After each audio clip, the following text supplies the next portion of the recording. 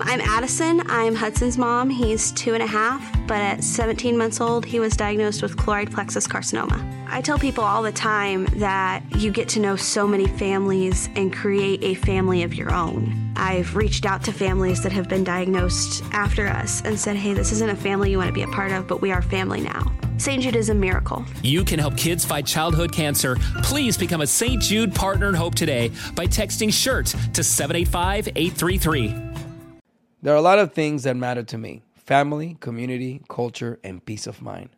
Hi, it's Wilmer Valderrama, and when balancing life, I have to say nothing brings more comfort than having support. And when it comes to ensuring those things that matter to you the most, State Farm offers the support with an agent available in person or on the phone to discuss your coverage options. Support when you need it, however you choose. That's State Farm's way. Like a good neighbor, State Farm is there. Thank you for traveling with Amex Platinum. To your right, you'll see oceanside relaxation at a fine hotel and resort property. When booked through Amex Travel, you can enjoy complimentary breakfast for 2 and 4 p.m. late checkout. That's the powerful backing of American Express. Terms apply. Learn more at americanexpress.com/withAmex. On July 11th, 2021, a loud call for freedom was heard on the streets of communist-ruled Cuba. Fed up with 62 years of nada, nothing, but Castro communism, oppression, and scarcity, what does the future hold for the people long robbed of any opportunities? How did we get here? What we learned? And can we finally be free? SOS Cuba is a weekly 6-episode series hosted by me, Enrique Santos, and Telemundo and NBC journalist Jose Diaz-Balart.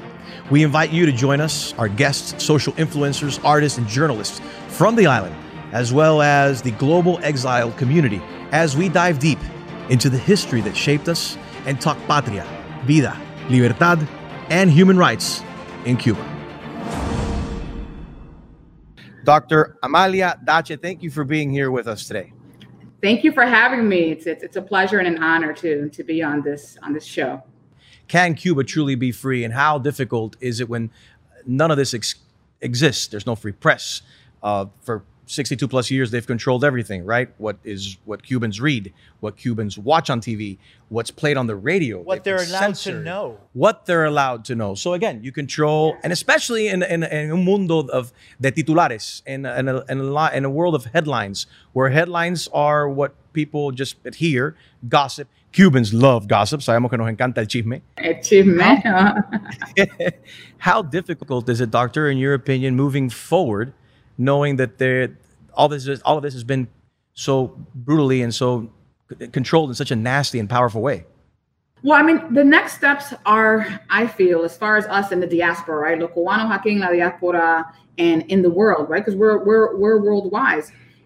Worldwide, in order to support the Cuban people in the future of a democratic Cuba, we have to be vocal. We have to do exactly what you're doing, Enrique, right now, is right. Spread awareness, and be committed to pushing for the release of political prisoners, not only from J1, but also from before J1, right? We know we have a history of, and this is something that, again, is invisibilized because of racial discourses, but you have so many Black political dissidents that have been active against the regime for decades. You have Las Damas de Blanco, you have, Guillermo Coco Fariñas, who engaged in so many hunger strikes, right? So it doesn't begin in 2018 or in 2019 and 2020. This is going back, decades. And then, so I think we have to push for policy, right? U.S. policy that starts thinking about and figuring out ways for us to navigate how we engage in pushing for the freedom of political prisoners, internet access, the social media, the youth.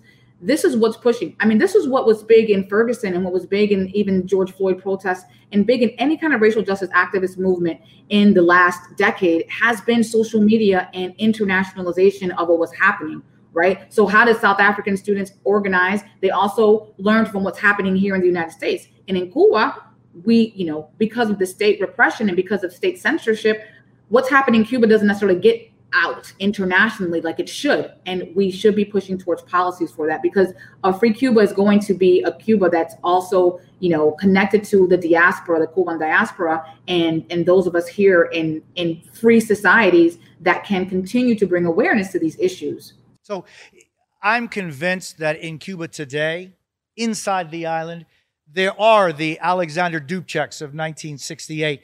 There are the Václav Havels of the Czech Revolution. There are those that are willing and able to lead going forward. They're going to need a lot of support and help, not just financially, but just even in your support and your help, your knowledge. How, and thinking of the processes that occurred post-dictatorship, post-destruction of countries, like in South Africa, with the Council for Reconciliation. Talk to me about those. How are those structures created, and what would have to happen in Cuba, using the examples of South Africa, using the examples of the Czech Republic, using the examples of post-perestroika and glasnost in Eastern Europe? Yes. So I believe that the Truth and Reconciliation committees, I think, would be absolutely essential in a democratic Cuba, in a post-dictatorship Cuba. Explain Truth and Reconciliation committees are committees that are put together by those who are in the new power structure, right? Other organizations, like, for example, in South Africa, the church had a lot to do with that, right? Reconciliation is also about, thinking about your salvation, right? So thinking about levels of Christianity and kind of religious kind of connotations to how does human beings move forward after trauma and atrocity.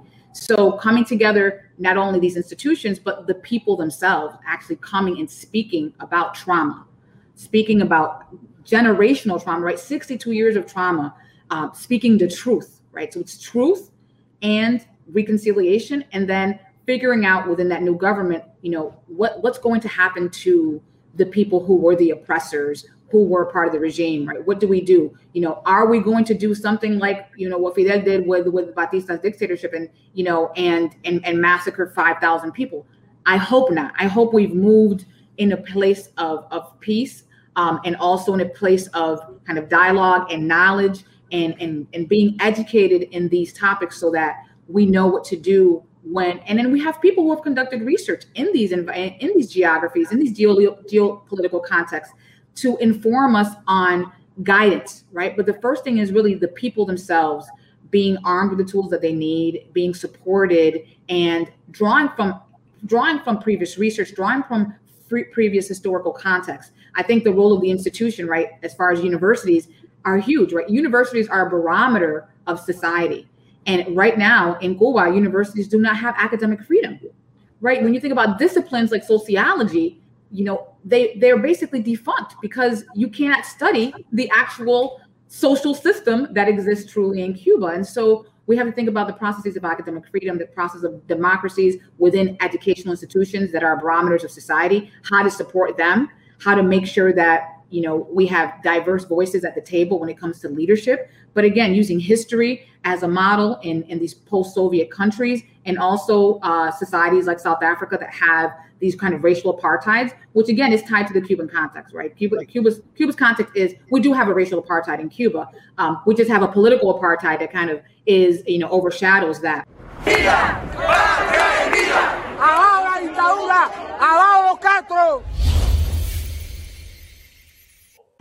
I'm Addison. I'm Hudson's mom. He's 2.5, but at 17 months old, he was diagnosed with choroid plexus carcinoma. I tell people all the time that you get to know so many families and create a family of your own. I've reached out to families that have been diagnosed after us and said, hey, this isn't a family you want to be a part of, but we are family now. St. Jude is a miracle. You can help kids fight childhood cancer. Please become a St. Jude Partner in Hope today by texting SHIRT to 785-833.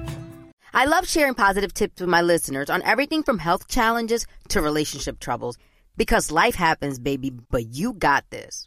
Hi there, I'm Honey German, and I know we can all use some positive energy these days. That's why I make sure to empower my community, because a bit of motivation and support can go a long way. And luckily, we have State Farm to support us. Like when you talk to a State Farm agent to choose the coverage you need, and they have the options to protect the things you value most. It's the perfect positive tip you need. State Farm is also a big supporter of the My Cultura podcast network, where we as podcast hosts get to share our experiences and stories. Like a good neighbor, State Farm is there. Listen to new episodes of your favorite My Cultura shows wherever you listen to podcasts. There are some things that are too good to keep a secret. Like how your Amex Platinum card helps you have the perfect trip. I'd like to check into the Centurion Lounge. Or how it seems like you always get those hard-to-snag tables. Ooh, yum. And how you get the most out of select can't-miss events.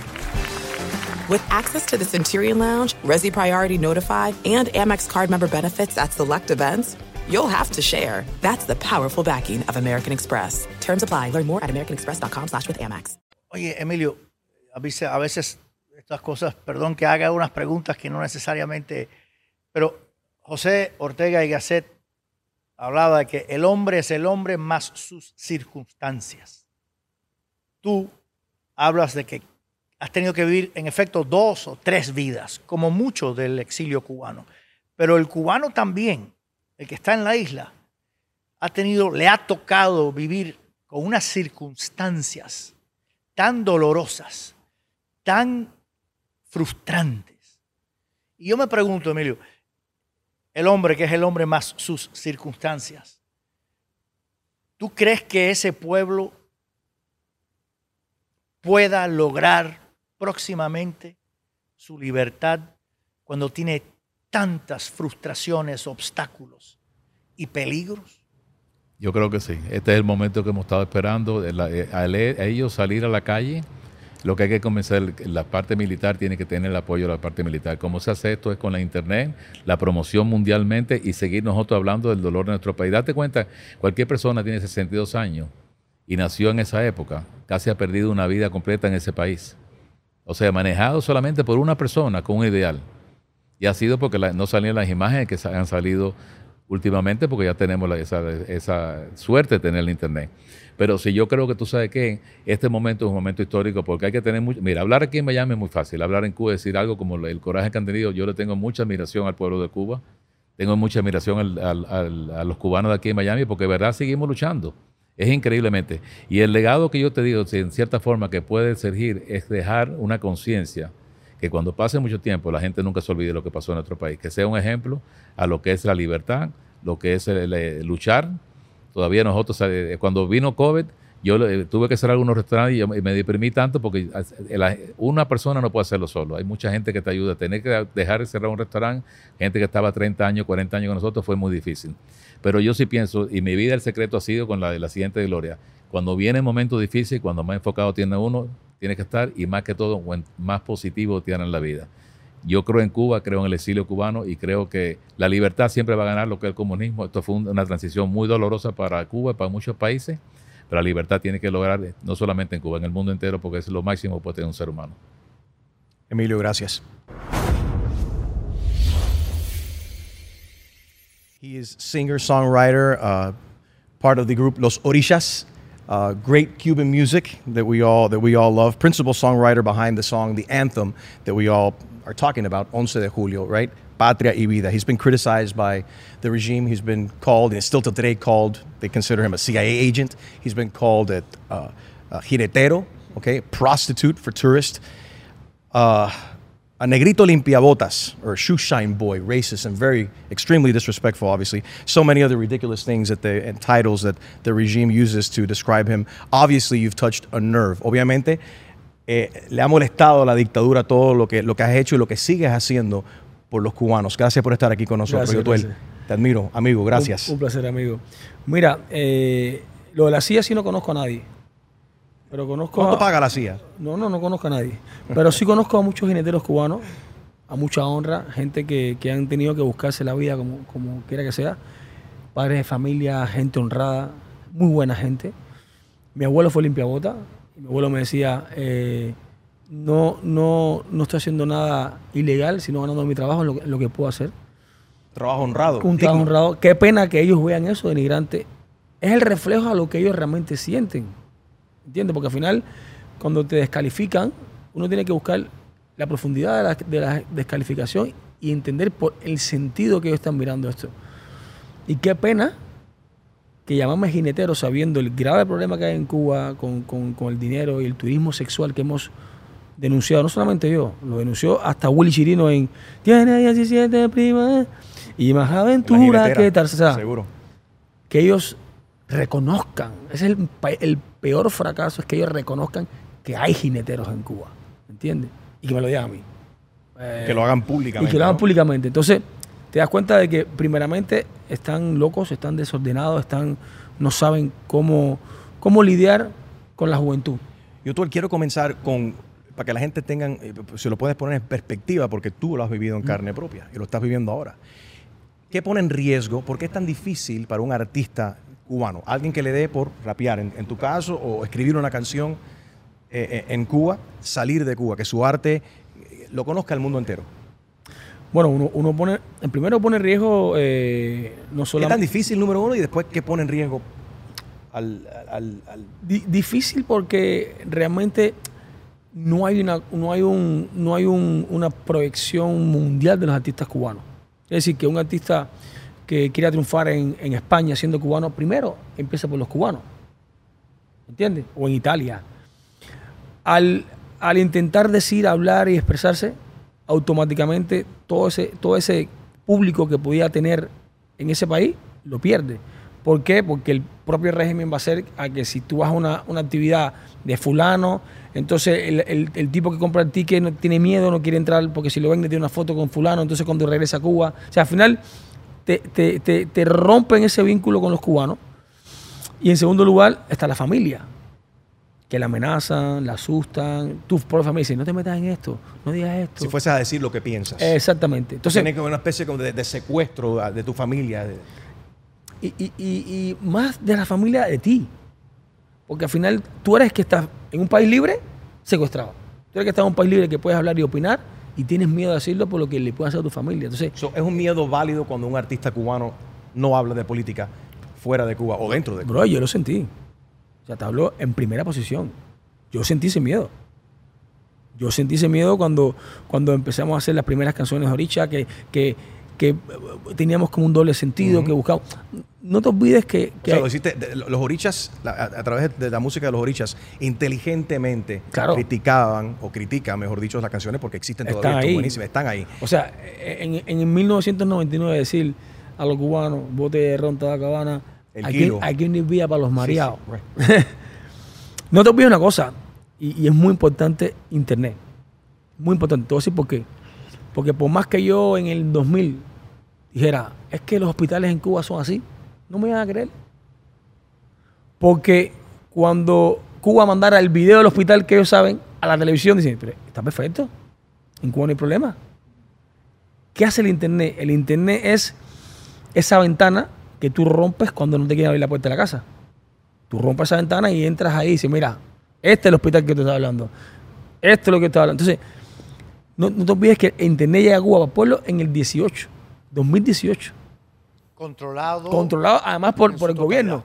Entonces era muy difícil, aunque habían valientes que lo hacían. O sea, había gente que estaban claras y seguras y que ya habían decidido no regresar más a Cuba, porque también esa es otra. Cuando tú todavía tienes tu familia en Cuba, tú dices, hasta dónde yo voy o sea, cuánto vale el silencio. ¿Tú me entiendes? Perder la familia, no ir a Cuba, no era mi mamá, no era otro. Entonces el cubano se pone esa balanza. Todo lo hemos hecho, todo. Hasta un momento en que la balanza pesa más, o sea, las ganas de ayudar pesan más que todo. Dice, mira, si le van a hacer algo a mi mamá, si le van a hacer algo a mí, me da igual. Yo tengo que denunciar, yo tengo que hablar, yo tengo que decir. Pero estar sentado aquí ahora mismo, Yotuel, y que tú puedas decir patria y vida aquí, lo puedes decir en España, en el mundo entero, y que Michael y el Funky, por decir patria y vida, están presos en estos mismos momentos. ¿Qué sientes tú? ¿Es difícil para ti? Es difícil, bro. Es difícil porque yo hablé con él y le dije, bro, esto no es cuestión de morir. Nosotros somos patria y vida. Esto no es patria o muerte. Tú tienes que... Por eso cuando Luis Manuel Otero Alcántara se declaró en huelga de hambre, yo fui primero y dije, no, bro, tú, o sea, si te mueres, ya ganaron ellos. Tú no tienes que luchar por la muerte, tú tienes que luchar por la vida. Que es difícil, claro. Que es complicado, es verdad. Pero te voy a decir algo y eso decía la gente. Si difícil es ello, brother, nosotros del lado acá también pudimos habernos quedado callados. Y yo hacer mi show tranquilamente. Yo he hecho en 20 años, he hecho más de 3,000 shows. Yo no necesito patria para hacer show. Yo no necesito hablar de Cuba para hacer show. ¿Tú me entiendes? O sea, que era más cómodo para ti haberte quedado callado. Hay mucha gente cómoda que todavía no han hablado. Y están ganando su dinero tranquilamente. Y está esperando que Cuba abra para ir con su yate a Cuba a comer y regresar a Miami. ¿Qué le dices a ellos? ¿Qué le o dices, sea, no, ¿qué le dices a esa no, persona que está privilegiado, por decirlo? Porque a veces la gente piensa, no, la cosa, que ahora me escriben, la cosa es aquí. Brother, esto es un partido de fútbol. Un partido de fútbol no solamente gana el portero, gana también quien meta goles. ¿Entiendes? Si yo estuviera allá, no estuviera aquí hablando con Biden, no estuviera aquí hablando con Mallorca, no estuviera aquí hablando, haciendo una huelga, una manifestación en España con 15.000 personas, no estuviera viendo al rey de España, no estuviera viendo a la presidenta Ayuso de la Comunidad de Madrid. ¿Entiendes? Cada cual tiene una posición. Eso te lo dicen para ¿cómo? Vente para acá. Claro, vas para allá y te cogen y te meten preso y te desaparecen. Pero yo le digo a la gente, oye, hay mucha gente que del lado acá está tomando una decisión de, a mí esto, yo soy cubano, sí, pero... O hasta lucrándose. O hasta lucrándose. Ojo, entonces... Eso molesta más todavía. Yo digo, ole también a los artistas del lado acá, que estamos metiendo el pecho, que nos estamos exponiendo a 20.000 cosas, tú lo sabes, también de seguridad. Bueno, no hay que ser bobo, hay que estar a cuatro ojos. Pero al mismo tiempo, bro, también exponiéndote a que el gobierno te insulte, te digan cosas, intenten lapidar tu imagen. Porque eso es lo que han intentado. Lo que pasa es que está en internet. Ellos lapidaron la imagen de Celia Cruz, ellos lapidaron la imagen de Chano, ellos lapidaron la imagen de todos los artistas que se fueron porque no tenían internet. Se podían coger y decirle, Celia Cruz, como lo dijeron. O sea, tú le preguntas a un chavo quién es Celia Cruz y no saben quién es. Los hicieron invisibles. Exactamente. Pero hasta internet. ¿Cómo ellos van a lapidar la imagen de gente sola? Cuando el pueblo ama a gente sola. ¿Entiendes? O ama el chacal. O ama lo que yo he hecho con Oricha. O ama mi música. Entonces, ellos se han quedado sin ese espejo, sin ese escalobar que tú le ponías y no podías ver para allá. No, internet ahora ve todo. Antes lo podían hacer. No es tan fácil para ellos, José. Trata de explicar, porque quizás las personas que nos ven no son de Cuba, no están enterados de la realidad de Cuba. Y lo que han visto durante 62 años es ron, automóviles viejos, perfectamente cuidados, los puros, la música, el cha-cha-cha. Esa es la imagen que durante 62 años el régimen ha exportado quizás como su exportación número uno. ¿Cómo, primero, esa dicotomía entre la realidad y la fantasía, cómo se vive en Cuba con esa realidad que no permite que la Celia Cruz existan, que Rolando la Serie exista, que la gente que decide irse y aportar no existe? ¿Cómo es esa vida en Cuba y cómo cambia uno dentro de esa realidad? Hermano, mira, es muy fácil y a mí me gusta a veces poner cosas bastante lógicas para que la gente entienda. Eso es como cuando tú vas a la discoteca, ¿no? Y encontraste, ¡guau! La chica perfecta. Y cuando llegas a la casa, ya pasa la noche, el otro día, que encuentras las pestañas por aquí, la peluca por allá, el relleno por aquí. Oye, ¿qué clase de discoteca tú estás yendo? Y cuando vas a la... No, que te quiero decir... Suena como una discoteca peligrosa. Lo que te quiero decir es que siempre vendieron el traje. Pero cuando la gente se desnudaba y se quedaba como son, ahí tú veías la tristeza. Tengo un montón de amistades mías que... Es más, se lo comprobé muy fácil. Te voy a poner esta comprobación y es muy fácil. Regresó de Cuba diciéndole, es increíble en Cuba, impresionante. Me llamaron, yo estaba por la calle y me llamaron, me dijeron, vente, te tomo un café. Y fui a casa de un cubano, me brindó un café, me abrió el frío, me dio lo que tenía. Eso no lo he visto en ningún país. Impresionante. Y le dije, ok, ¿cuántos cubanos conoces en España? Muchos, muchos. ¿Y cuál te ha hecho eso en España? Dice, ninguno. Ya, ahí te respondo. No es la naturalidad del cubano. Tristemente eso lo hizo el cubano en Cuba porque sabía que de esa forma te iba a conocer, que tú ibas a su teléfono, que tú ibas a ver su realidad, ¿entiendes? Y que tú le ibas a ayudar el día de mañana. Pero un cubano que tenga un trabajo decente, que pueda ganarse la vida honradamente, que pueda trabajar sus 8 horas y regresar a casa con plata, no necesita estar en el balcón buscando a un turista para venderle un trago de café. Se quedó porque le dije la verdad. Entonces, siempre nos han vendido una Cuba perfecta, pero cuando realmente el turista hablaba con el cubano profundamente, veía el dolor y veía la mordaza. La mordaza siempre ha existido. Y la mordaza siempre ha sido como la que vimos en internet. Lo que pasa es que al verla en internet nos damos cuenta, pero siempre fue así. Entonces imagínate cuando no había internet. Siempre fueron así. ¿Entiendes? Entonces, ¿qué pasa?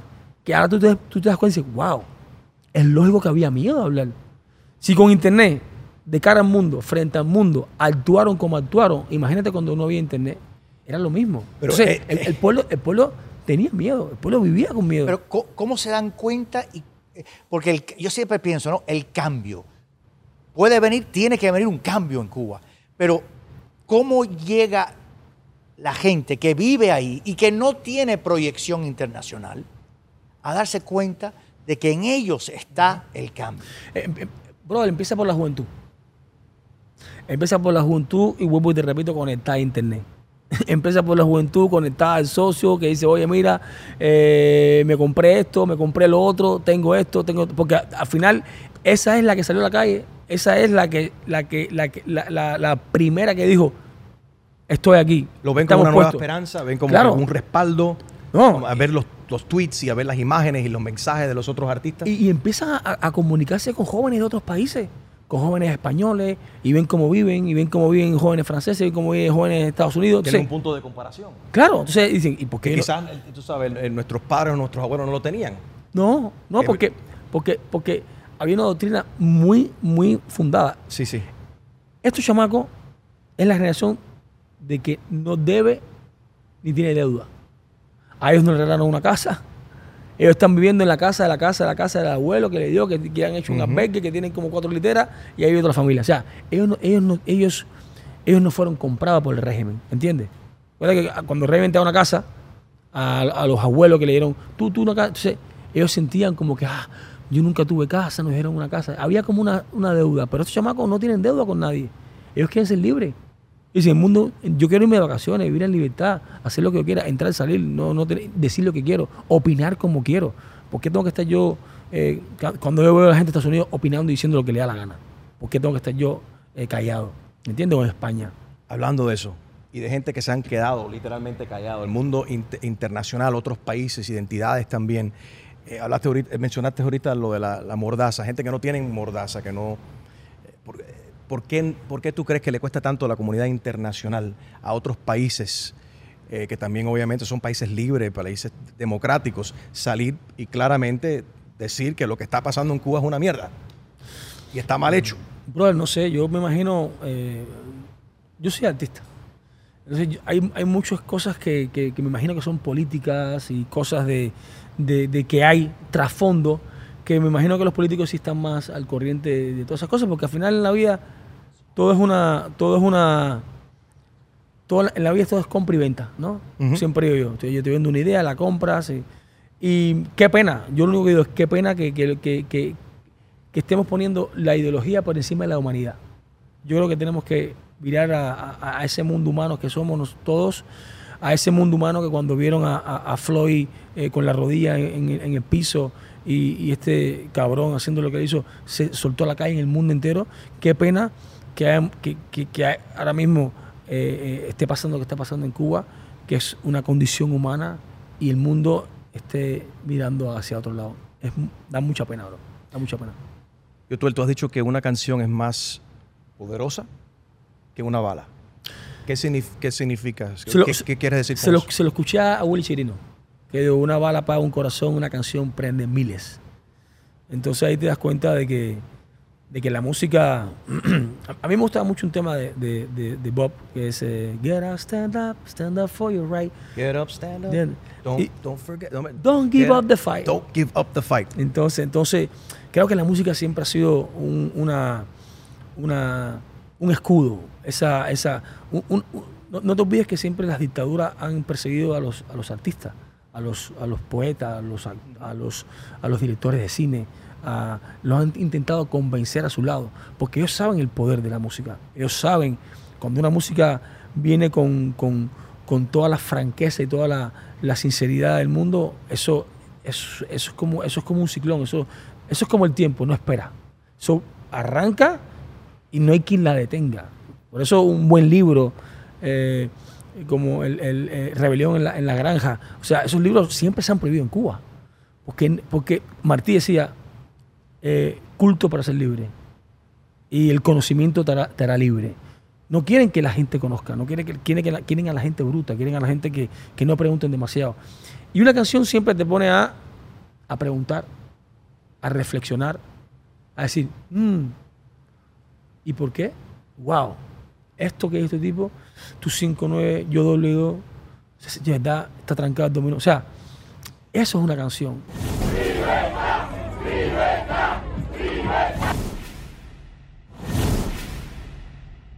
I'm Addison. I'm Hudson's mom. He's 2.5, but at 17 months old, he was diagnosed with choroid plexus carcinoma. I tell people all the time that you get to know so many families and create a family of your own. I've reached out to families that have been diagnosed after us and said, hey, this isn't a family you want to be a part of, but we are family now. St. Jude is a miracle. You can help kids fight childhood cancer. Please become a St. Jude Partner in Hope today by texting SHIRT to 785-833.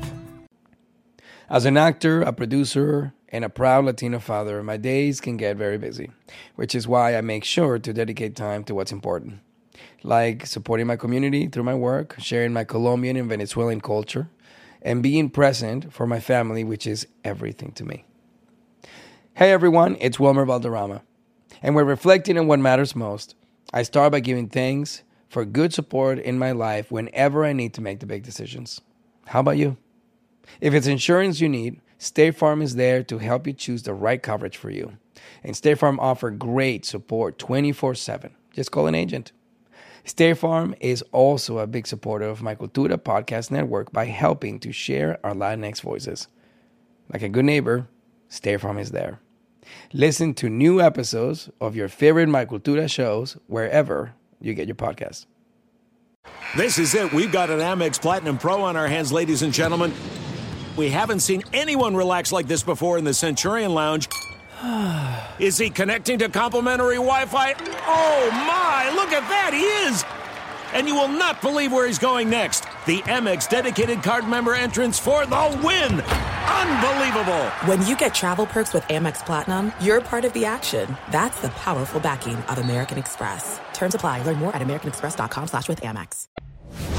You know, Jose, I never had the pleasure of meeting your father, but I've read some of him. I know he's written books. I know how much he respected Cuba and how much he respected liberty and how much he fought for Cuba and its people and his views and tireless dedication to recuperating a Cuba and a free Cuba so that Cubans can live and enjoy the liberties that we enjoy here every day. What do you remember him telling you? I know he told you a lot, but what do you remember your father teaching you about Cuba? He always said, yo me fui de Cuba, pero Cuba nunca se fue de mí. You know, he had to leave his country, but he never left his country. His country was always within him. And both my father and my mother instilled in us the fact that, you know, human dignity must start where you are from. And you know, Juárez decía, el respeto al derecho ajeno es la paz. And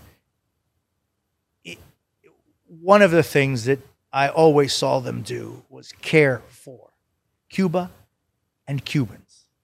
And it's as sometimes simple as reaching out to Cubans who are just arriving and lending a hand to them.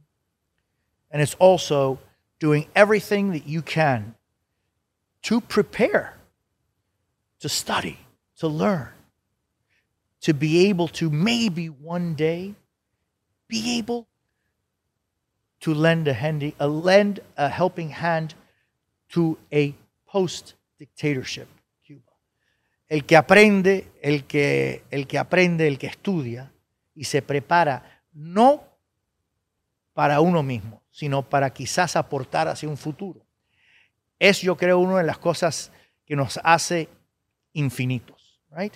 the soul continues. How you prepare, nurture, feed, and care for that soul while you're on earth, I think is the only infinite thing that we have left. And their entire process was thinking of, loving, preparing for Cuba. And I don't think there was one thing that they told me, because it was a constant series of conversations about what Cuba is, what makes a people a people. Do you 100%, do you feel your dad's legacy, that his spirit still continues, and still guides your thoughts and your heart? What was what was your father's voice telling you on July 11th? My father's voice was telling me, esa Cuba, ese valor, esa integridad, ese enojo, that integrity, that strength, that rebelliousness is Cuba. And it's the people who are willing to, even under the most difficult circumstances, because in Cuba today, not only is it 62 years of the destruction of a regime, but then you have to add COVID.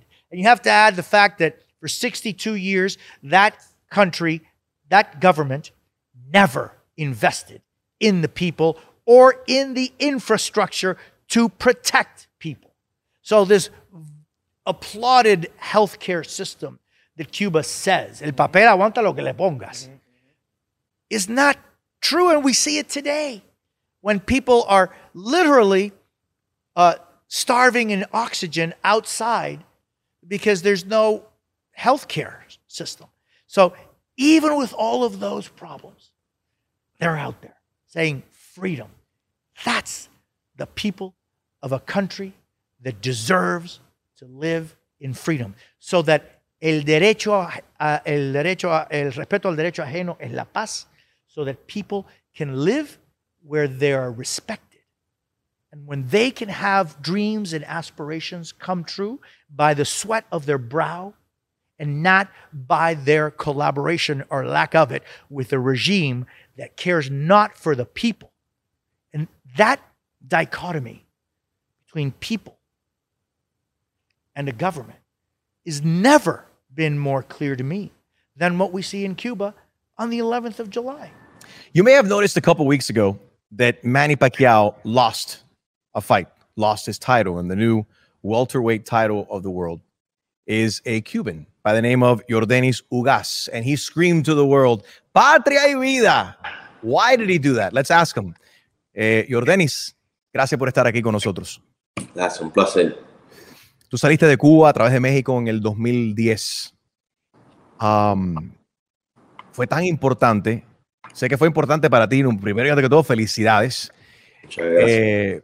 Pero para nosotros, los amantes de la libertad, y para todo el pueblo cubano, verte boxear con Patria y Vida escrito en tus shorts, en tus pantalones cortos de boxeo, y gritar Patria y Vida cuando ganaste, fue un momento muy especial.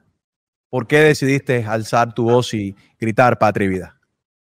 Bueno, ante todo, buenas tardes a todos los que nos están escuchando, a ustedes ahí en el estudio también. No, pienso que tiene una gran plataforma esa noche. Por eso salí con mi short con Patria y Vida, y siempre lo digo, siempre lo he dicho, y lo dije ahí los días antes de la pelea, que yo soy un peleador, peleo arriba en mi café, y un peleador abajo por la libertad de mi país, un activista como yo siempre me llamo, y que esa pelea iba dedicada a todos los hombres y mujeres que luchan por la libertad.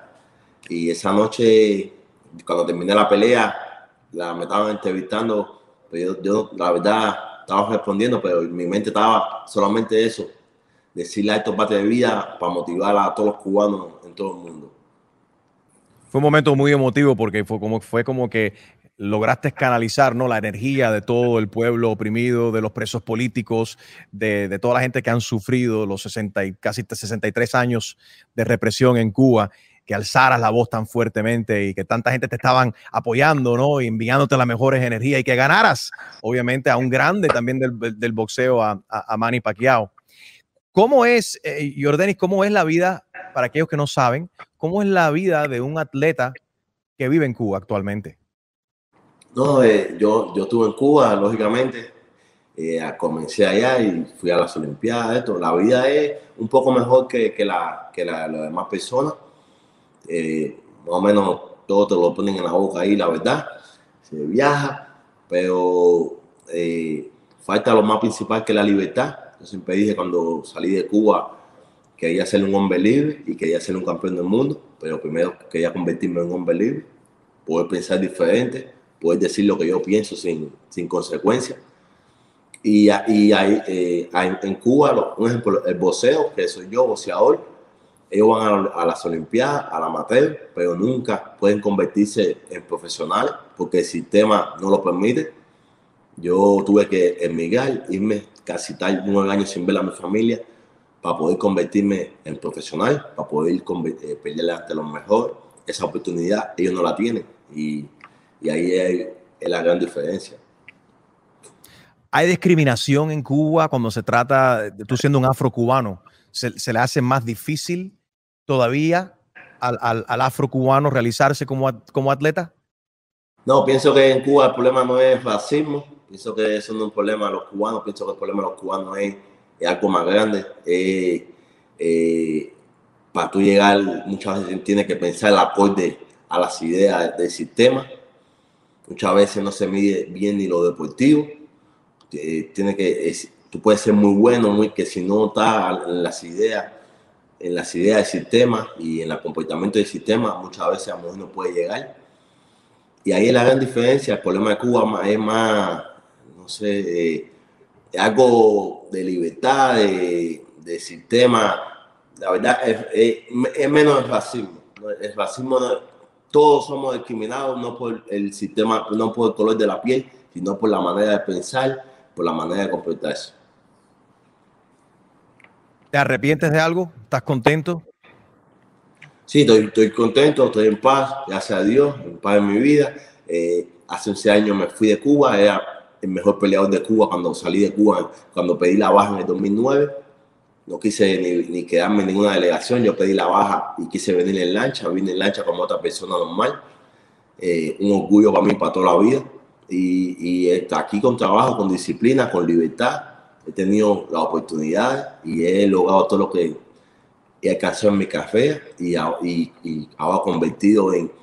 gracias a Dios, convertido en un ejemplo para mi comunidad. Muchos cubanos, los cubanos, mi última pelea salieron a apoyarme masivamente. Todo eso me lo he ganado con mi comportamiento, con mi compromiso en mi lucha de la libertad de Cuba, de mi país, de nuestro país. Y estoy feliz y en paz con mi vida, gracias a Dios. ¿Qué es lo que más has disfrutado viviendo ahora en libertad?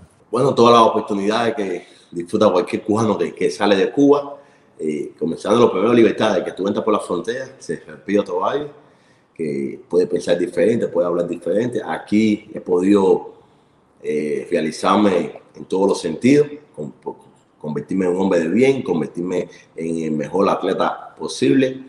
Y siempre hay disciplina, donde uno nació, que uno ve que la gente no puede vivir, no puede pensar diferente, no puede alimentarse bien, no puede vestirse bien. Donde uno nació siempre le duele, no importa todo lo que uno pueda lograr aquí y todas las comodidades y todas las bendiciones que uno puede lograr aquí en la libertad en este país.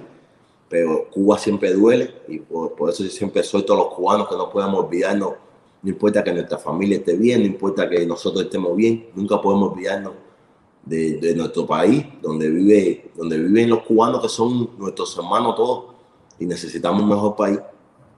Definitivamente. El 11 de julio fue un día que cambió la historia de Cuba y los cubanos salieron masivamente a gritar que quieren una mejora, que quieren libertad, que quieren mejorar el país. ¿Te sorprendió ver ese movimiento tan masivo? Sorprendió mucho, fue algo. Yo estaba en Las Vegas, en mi campamento, para mi pelea, peleaba 3 semanas eso fue 11 de julio, yo peleaba agosto 21, no con Pacquiao, pero peleaba esa noche, y cuando amanece, que veo el teléfono, mi novia me dice, mira, y digo, lo vi en San Antonio de los Baños, y de momento otro municipio, y decía, wow, llamé rápido a la página de boxeo cubano, que es una página de muchas personas, creo que 100,000, algo así. Le dije, préstame la página de boxeo cubano que quiero decirle algunas cosas. Y me dijo, no, mira, Yordeni, él iba al edificio federal allá en Vega.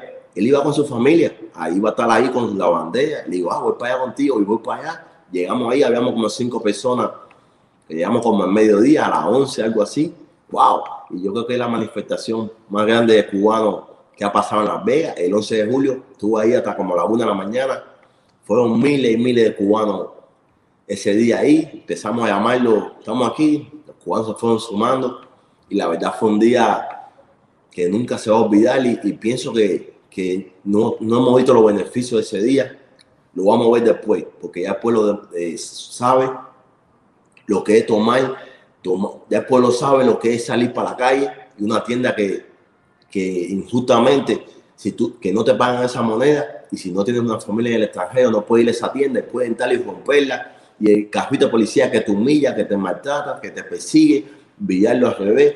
Y pienso que los cubanos perdieron el miedo, y pienso que van a ver los beneficios, y esos son los de allá, y los de aquí, muchos de aquí también se sumaron y se dieron cuenta, lo que estaban tapados, se dieron cuenta que en Cuba hay una dictadura. Ese día mataron, ese día encarcelaron, y todavía hay gente que salió el 11 de julio que está en calabozo y que está en prisión todavía, simplemente por salir a pedir un mejor país, a pedir libertad. La verdad es un día que todavía los beneficios los vamos a recoger en grande, con el favor de Dios.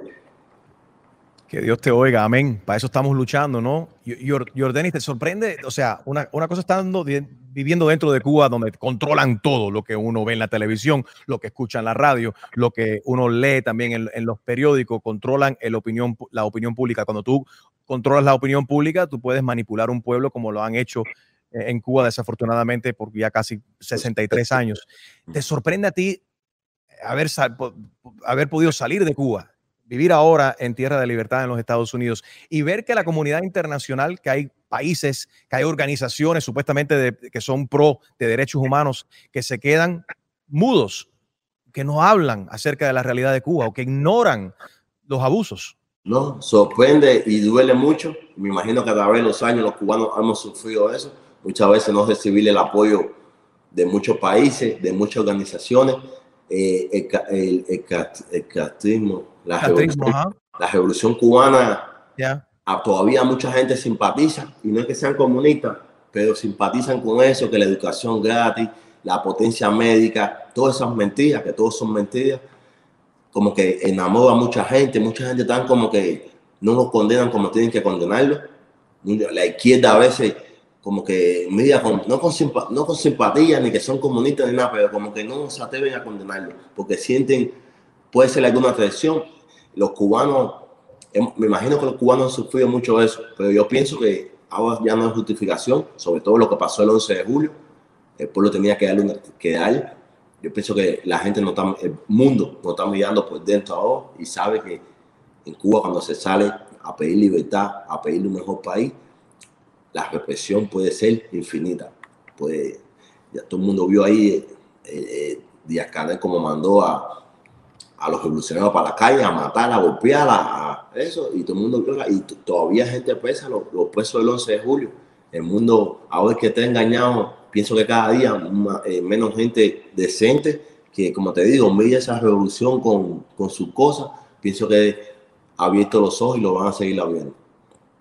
Yordeni, hablemos de la Cuba de mañana. ¿Cómo te imaginas tú una Cuba libre en el futuro?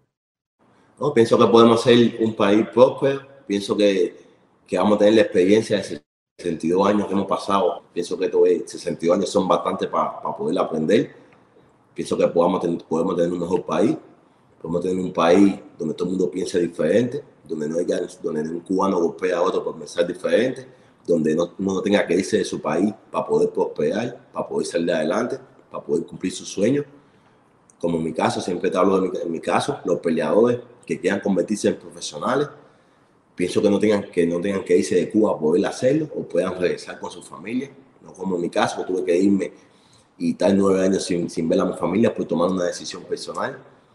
Y eso es algo bien chiquito, el caso que te pongo, pero es mi experiencia personal, pero pienso que es un país de libertad, un país que haya prensa libre, que se pueda pensar diferente, un país que haya que todos los cubanos puedan estar.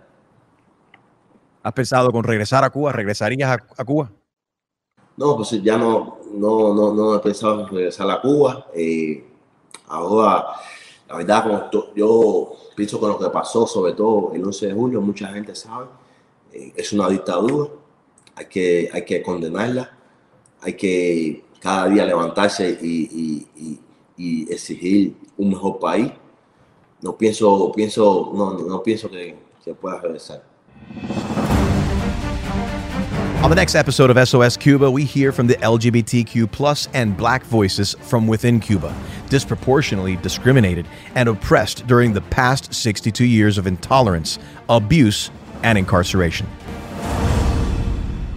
SOS Cuba is produced by Enrique Santos, Luisa Varona, Julio Ramirez, Harold Valenzuela, DJ Extreme, Wilber Mateo, Rosalia Castro, and Telemundo in partnership with iHeartRadio's My Cultura podcast network. For more podcasts from iHeart, visit the iHeartRadio app, Apple Podcasts, or wherever you listen to your favorite shows.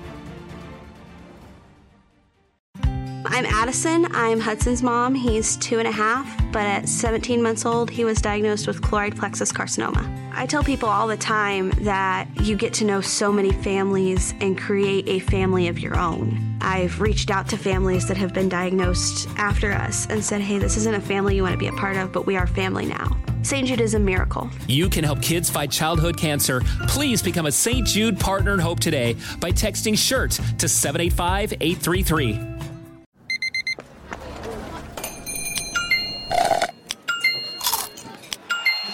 With your Amex card, entertainment benefits like special ticket access and pre-sales to select can't-miss events while supplies last make every tap music to your ears. There are a lot of things that matter to me: family, community, culture, and peace of mind. Hi, it's Wilmer Valderrama, and when balancing life, I have to say nothing brings more comfort than having support. And when it comes to ensuring those things that matter to you the most, State Farm offers the support with an agent available in person or on the phone to discuss your coverage options. Support when you need it, however you choose. That's State Farm's way. Like a good neighbor, State Farm is there.